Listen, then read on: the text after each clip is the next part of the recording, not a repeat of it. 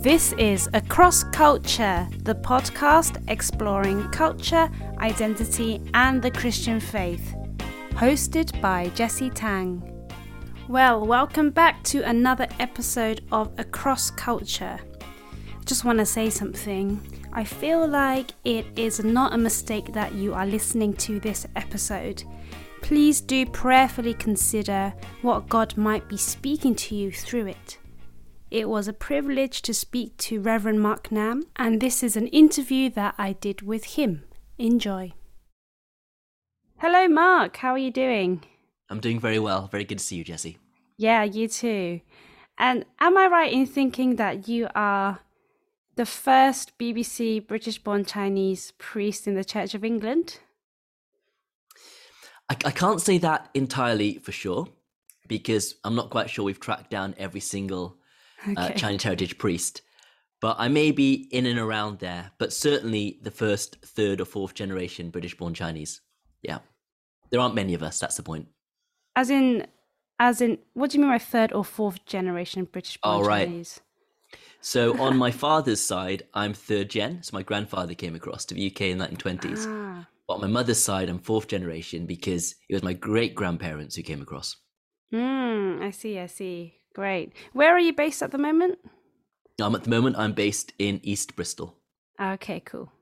Nice. Well, yeah, I just want to welcome you to Across Culture and thank you for carving time out to speak with me on the podcast. It's so great to have you. I feel a little bit like it's a long time coming because I wanted to interview you for a while already. So I'm so glad that we finally got to this stage.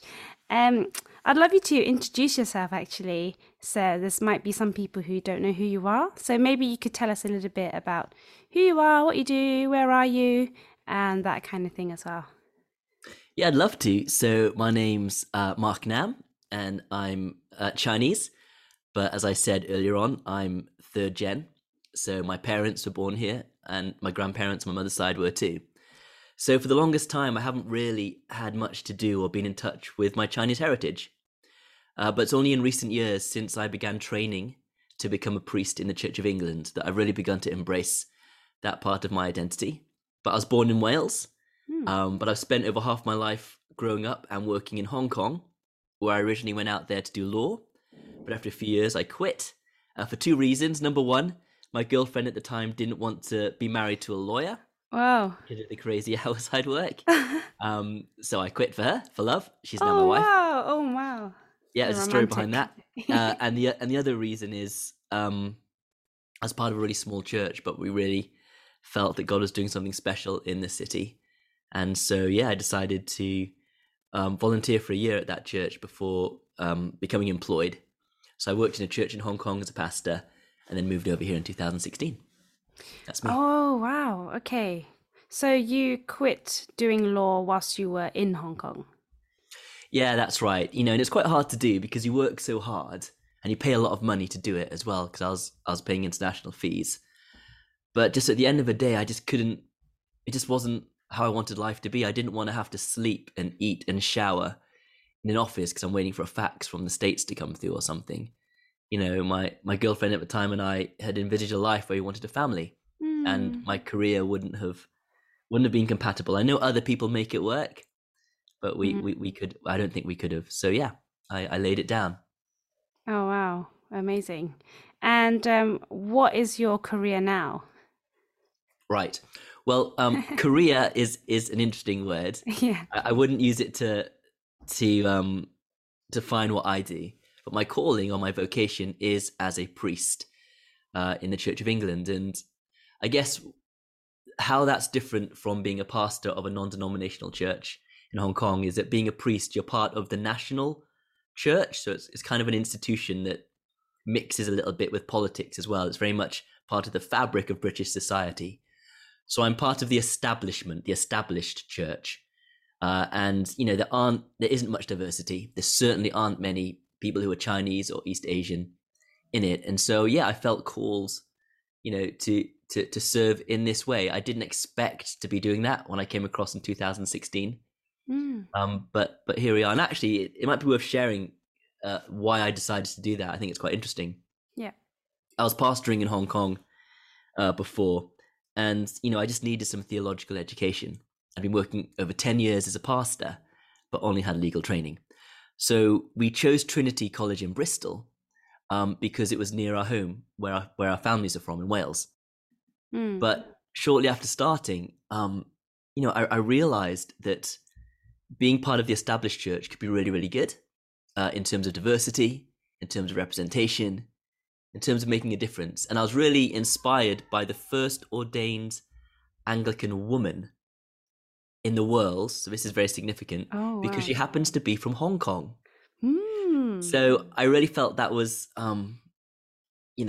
something from God, almost like a sign or an inspiration for me to believe that someone of Chinese heritage myself, that I could blaze a trail for others as well. And what's really interesting with this woman, her name's Florence, is in 1942, she was ordained because they didn't have enough male priests in Macau during the war.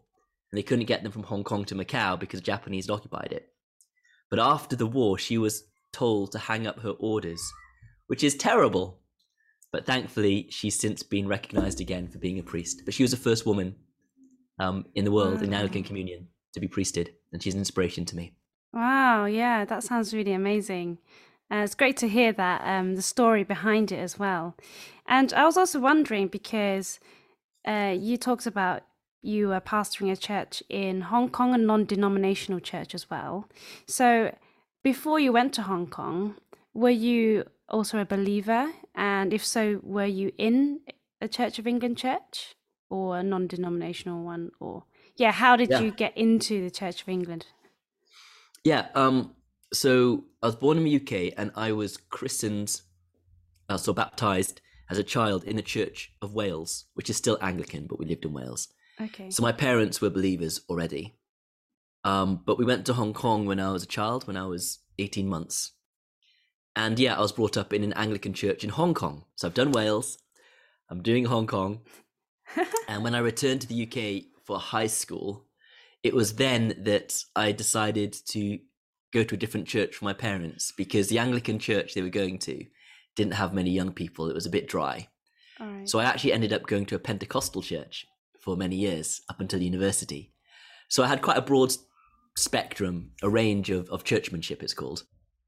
I think during university, I was keen to discover a bit more about my roots. So then I went to a Chinese church in Cardiff, which is its own thing.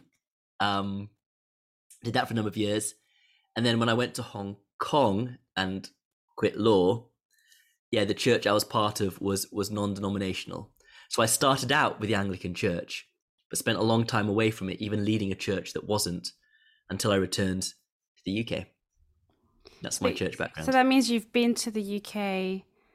So you came back for high school, but then you also came back when you're older. So after high school, I went back to Hong Kong. And what happened was my mum, during my law degree, had cancer, and she was sick for a year before she died. And I just wasn't in a good place. So my father said, take a gap year. And, of all the places I wanted to go, I wanted to return to Hong Kong. Maybe it's because I had lots of happy memories there. Maybe because it's a good place to start in Asia because people speak English. Yeah. And so that's why I went to Hong Kong, came back to finish my law degree, and then went back again to work. So there's been quite a lot of crisscrossing between the UK and Hong Kong. Yeah, I see that. And I'm actually curious about something, because I know that there's an organization called Welcome Churches. And I know in particular in the last year or two, they've done a lot of focus about welcoming immigrants from Hong Kong, refugees and immigrants from Hong Kong. I think is it called UKHK or HKUK? It's called UKHK. Okay, UKHK. So are you involved in that in any capacity as well? Yeah, my connection to it is informal. So I'm not officially part of the team that run it, but they did approach me and ask me to be an ambassador. So I guess that's what I am. Because I really support what they're doing. They're trying to mobilize churches and other communities, actually, to welcome those coming from Hong Kong for whatever reason they come across. And growing up in the UK as someone who looked different, I mean, I consider myself British, but even as someone who's British and looking different, I experience I believe, quite a bit of prejudice and challenges. So all the more I'm concerned for those coming across from Hong Kong who might not necessarily understand British culture as well, despite having British national overseas passports. So yeah, I really wanted to get involved with that, and it's been great. Like, I've connected with so many great people, great organizations and churches. They're doing fantastic stuff to help people settle, to find their feet, to become integrated, to find schools, healthcare, housing. It's been a real pleasure. Is there like a specific role you have as an ambassador, or is it just, like you said, networking with other people and helping them? Yeah, there's no defined role. Yeah. I guess it's just leveraging the relationships and utilizing the networks I have to try and raise awareness and to connect people.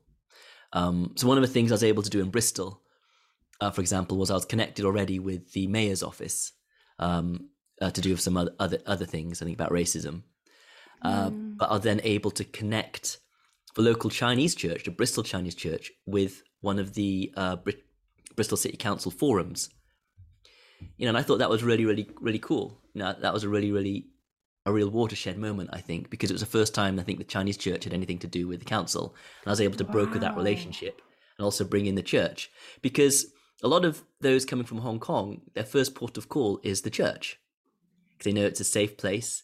People speak their language, understand their culture. Yeah. And yet the church wasn't necessarily inputting into the city council's strategies and things for this. So I saw a big gap that needed to be, filled in and connected. So yeah, I get to do cool stuff like that, which is really good fun. The other thing is, I know the Chinese church has had over 50, 60 families, I think, and they need spaces to meet. Now, as a Church of England minister, I don't just have my two churches, but I'm connected with all of the other Anglican ministers across Bristol. So I was able to connect the vicar of two churches in Stoke. I can't remember the name now. It's not Stoke Bishop. It's a part of Bristol anyways. Bradley Stoke. And they were able to say to the Chinese communities that were gathering there, quite a large one, hey, we can provide you space for meetings, for schools or whatever. So it's been really good creating those connections as well. I think that's so cool and so important, because I feel like you are really, you're really uniquely placed in the sense that you know lots of people and you're in lots of different networks. And then, like you said, leveraging that and bringing people together and helping people work with one another as well. So, yeah, so it's cool that, I know you as well, not just through this podcast, but through other things that we're up to. And I would love to ask you about this thing that you started. I think it's your picture, your Zoom picture as well. The wonderful, did you make the logo? I had the idea for it, but I had a friend in America, put it together using the graphics program called Christine. But yeah, okay, I can tell you the story behind it. Actually, I've got it on the screen there. Yeah, yes, please do. So it's the word tea in Chinese, and interestingly, it's made of 3 radicals. If you can read Chinese, and one of the radicals means leaves, one means tree, and one means person. Because for tea, a person has to climb the tree to pick the leaves. That's what the 3 radicals mean. Wow. As a Christian, I think of the one person who hung on a tree so that we might have life, and that's signified in the leaves. So there's a bit of symbolism just behind, the character for tea. But what I've done is I've stuck it in the logo on a round tea cake. So back in the day, that's how tea was put together. They used to compress it and pack it into round discs, like they call them cakes. And they put it on a little stand there. And of course, the round circle is such an inclusive shape, such a complete shape. Again, I think that really speaks into those, trying to reconcile themselves to their identity. When they're caught between cultures, am I British? Am I Chinese? That circle is kind of meant to bring some hope there. So that's the idea behind the logo. But of course, tea, is quintessentially British. But of course, it's steeped in Chinese history.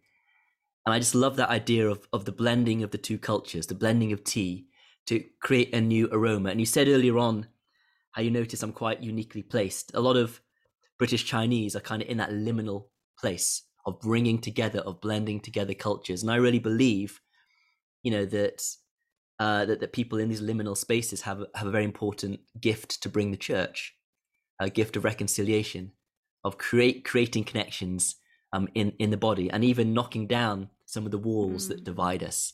So that's kind of the idea behind the Tea House. And that is so deep.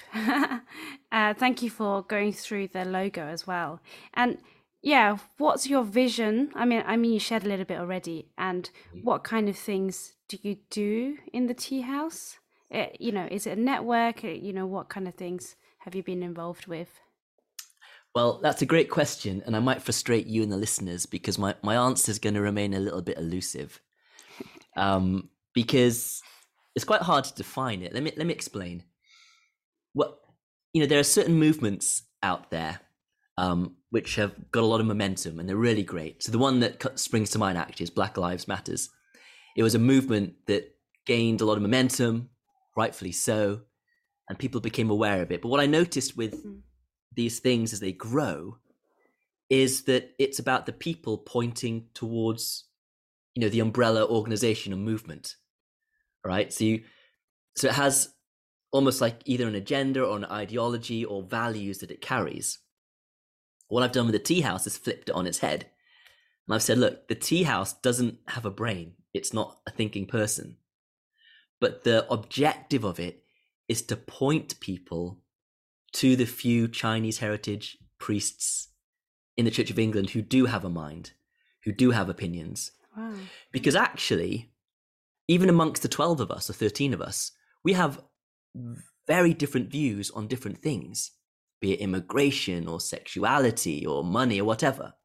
So if the Tea House started to form its own identity and mind, or make its mind up on any particular topic, it would alienate some within the group.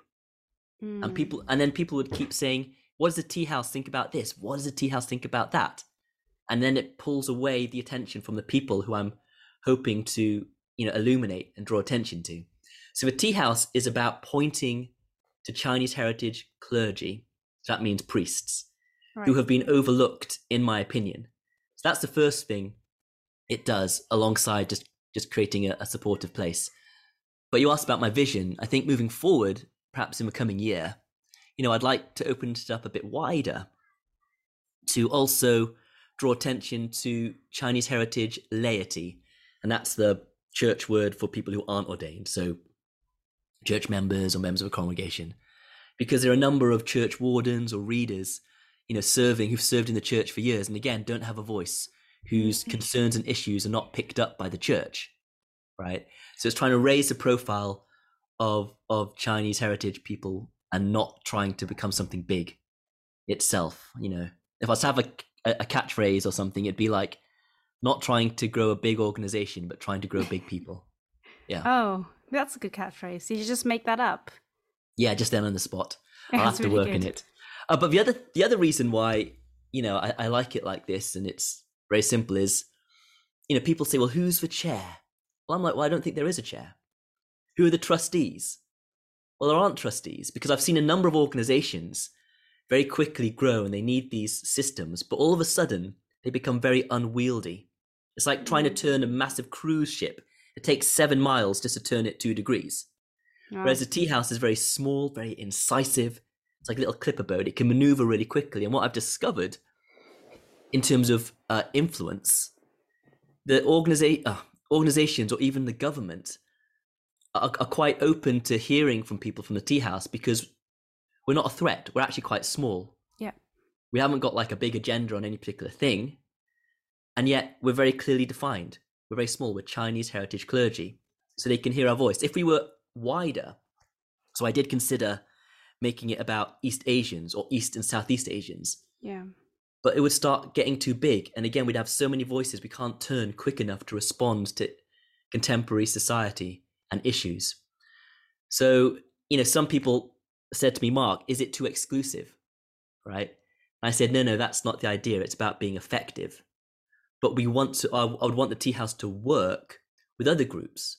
So if someone set up a similar group for South Asians, or I don't know, a group for other demographics of people, we'd want to work together. And I think that actually reflects the unity and diversity that I see in the Bible better than if we were like one massive big movement trying to speak the voices of everybody and then nobody gets heard. So yeah, I see that the clearly defined identity, Chinese heritage clergy, but then there's also, like you said, there isn't like one view that everyone takes. Is that not confusing? I think I'm just trying to get my head around it. So you've got this clearly defined identity, but you also don't have the same identity when it comes to... Well, I won't say not same. We don't have the same views. Okay. Right. One of the issues facing, I think, East Asian communities is that, racist discourse kind of homogenizes us into one big monolith. That's why, for example, there's a lot of perhaps a mistrust or anxiety when people think of Hong Kongers coming over, because it's treated like there's a big wave of people, nameless, faceless, like this massive movement of people who will take our jobs, take our homes, right? Right. But actually, if we recognize people as being very different, you can't then lump them all together, if you see what I mean. So I think the tea house, I didn't want the tea house to have like a particular view on any particular thing, because like I said, as individuals, as people, we have different opinions about things, and it's a really safe place for us to talk about them. The minute we say the tea house stands for this on this subject, might be some in the group who suddenly feel like they have to be quiet, or who don't, and so forth. And I think there's a space and a place for organizations that have a particular, agenda or something which they need to push to change things. But that's not what the tea house is about. And I have to resist the temptation to become, a political part, a group that's political. Because a lot of people are kind of wanting it to be. They can see that it has some traction, but I don't. I'm trying to stick to to what it's for, and that's just for the voices of Chinese heritage clergy and laity to be heard. That's great. We just need our voices to be heard in our stories, and people will see, the nuance in our stories, that we see things differently, because each one of us is also unique. Which is true. Yeah, I like that. It's not like, don't put us into this box where you're this heritage, therefore you should be like this. But that's not the case. And that reminded me of when you were showing the logo earlier. And with the circle, it's kind of like eating around circular tables.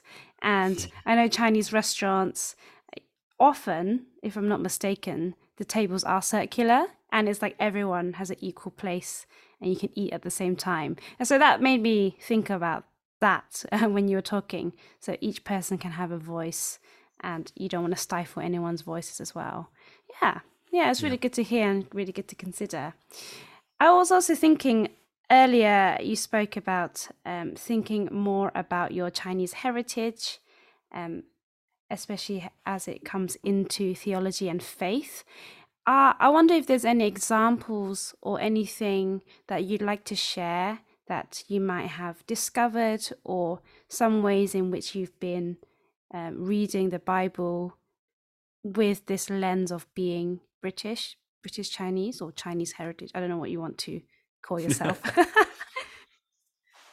Well, it's a very difficult thing to talk about, because I was talking to some friends I have who work at the Asian School of Theology at Fuller University in the United States, and they've been running about 50 years.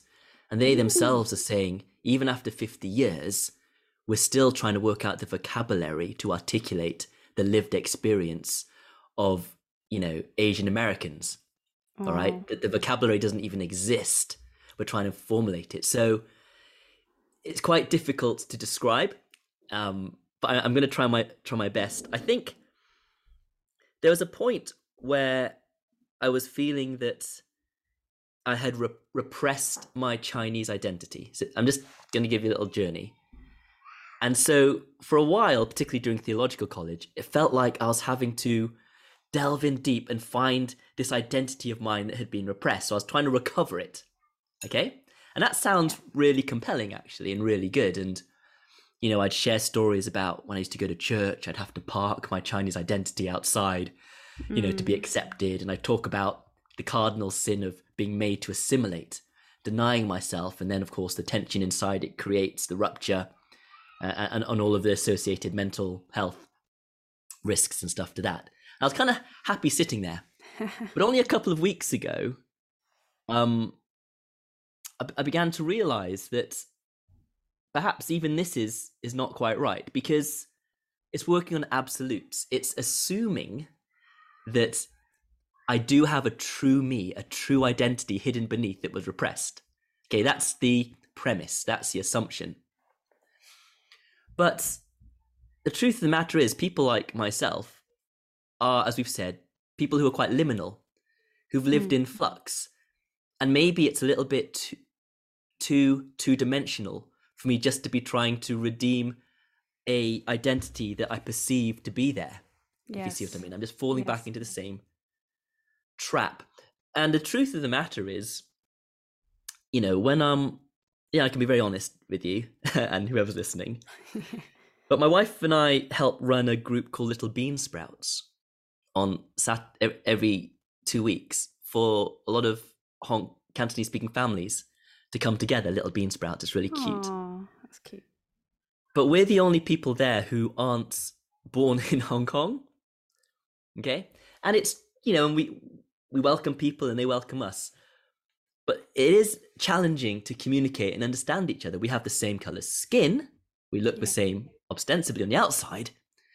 But there's a difference. And so I'm like, but surely if I try and find my true Chinese self, there shouldn't be a problem. So can you see the pressure I'm putting on myself?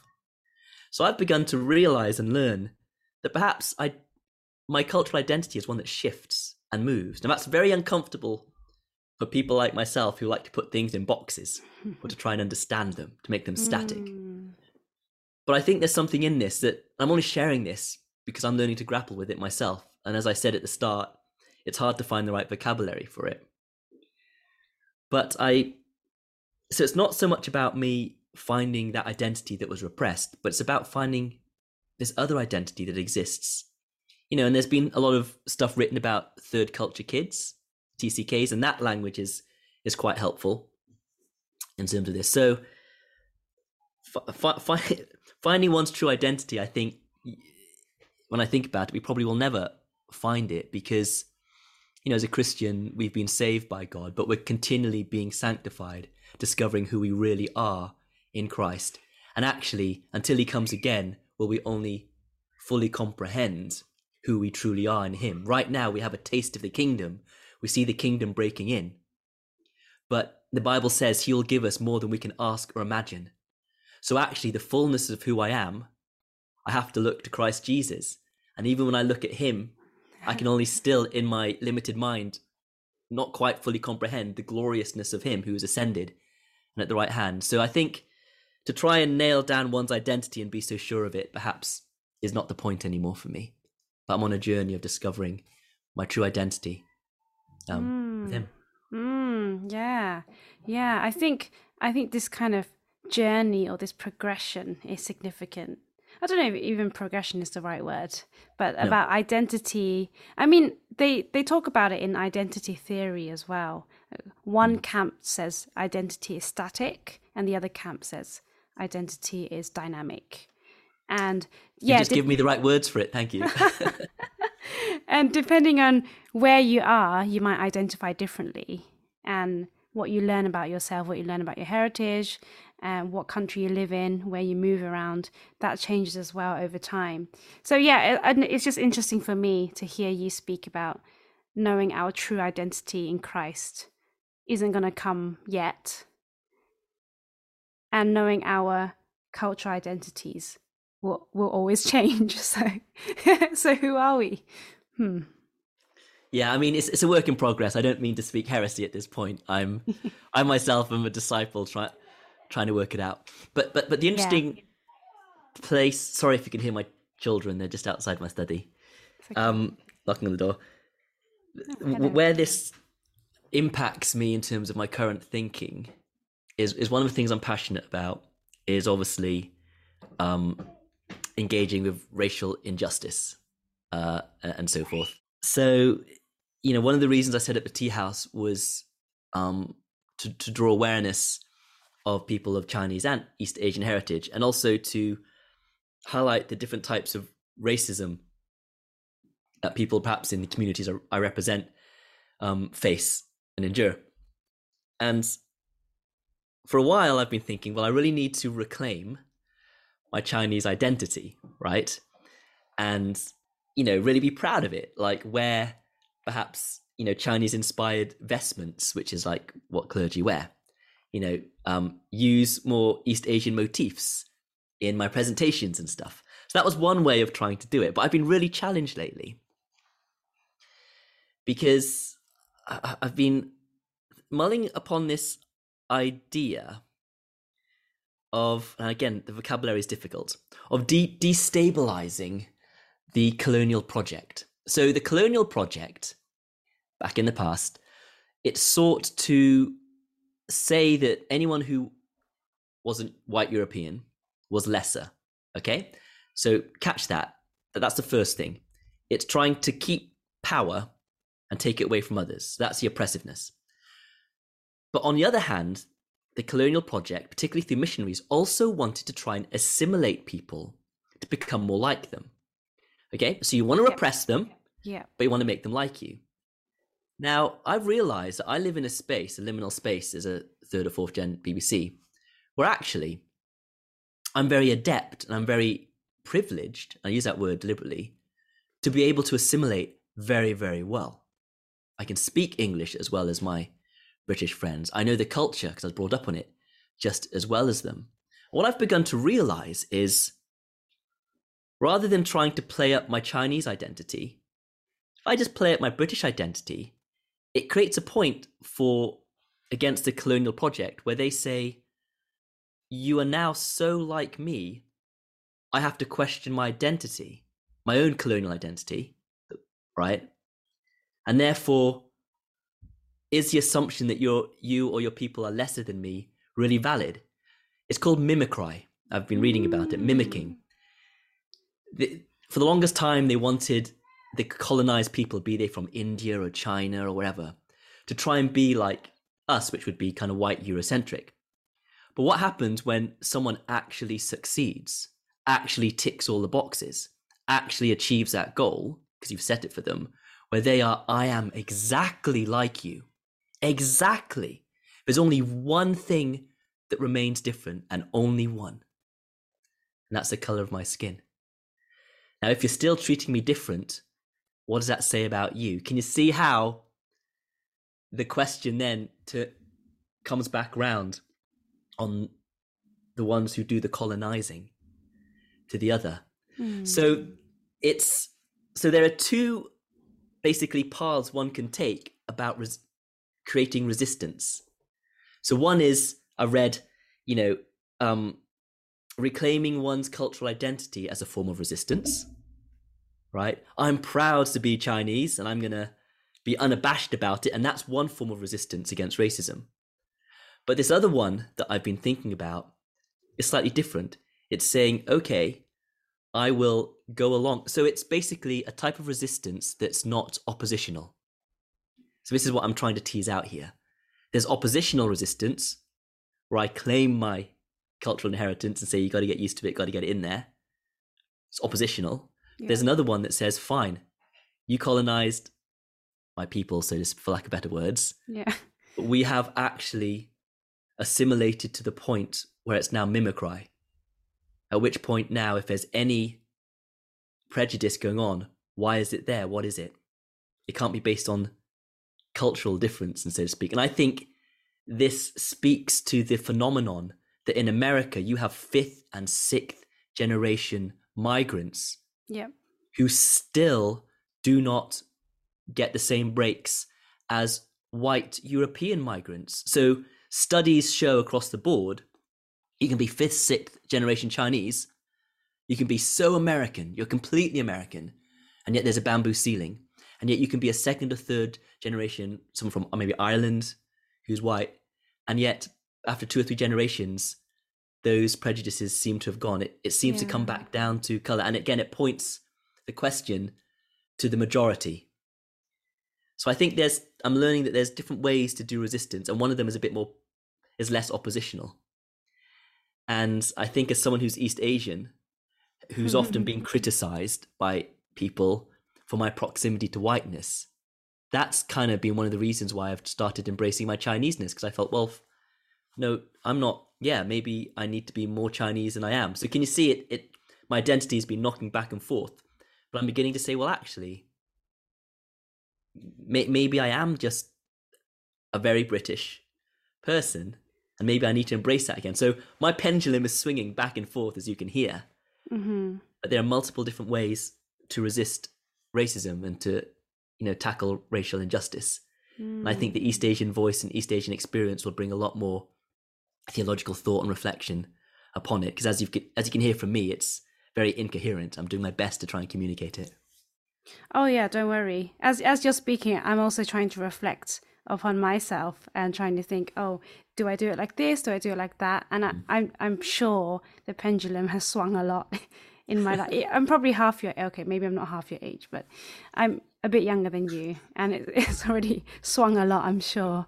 It makes me think that even the non-oppositional way of resistance, like, I feel like we already have, we already seen the consequences of that, as you said about in the US, that people are still judged by the color of the skin, even though they're like really quote unquote American, can't speak the language of their forefathers, for example. So, I mean, is that still something that we should think about when it comes to our country being British, or do we already know what's going to happen? Well, this is the thing, because on the one hand you could say, well, passive resistance or whatever it is, it's not passive. Non-oppositional resistance doesn't seem to work in the United States, which is why people are pushing for more proactive means. But the thing is, I think the British context is very different from the American one. How different remains to be seen.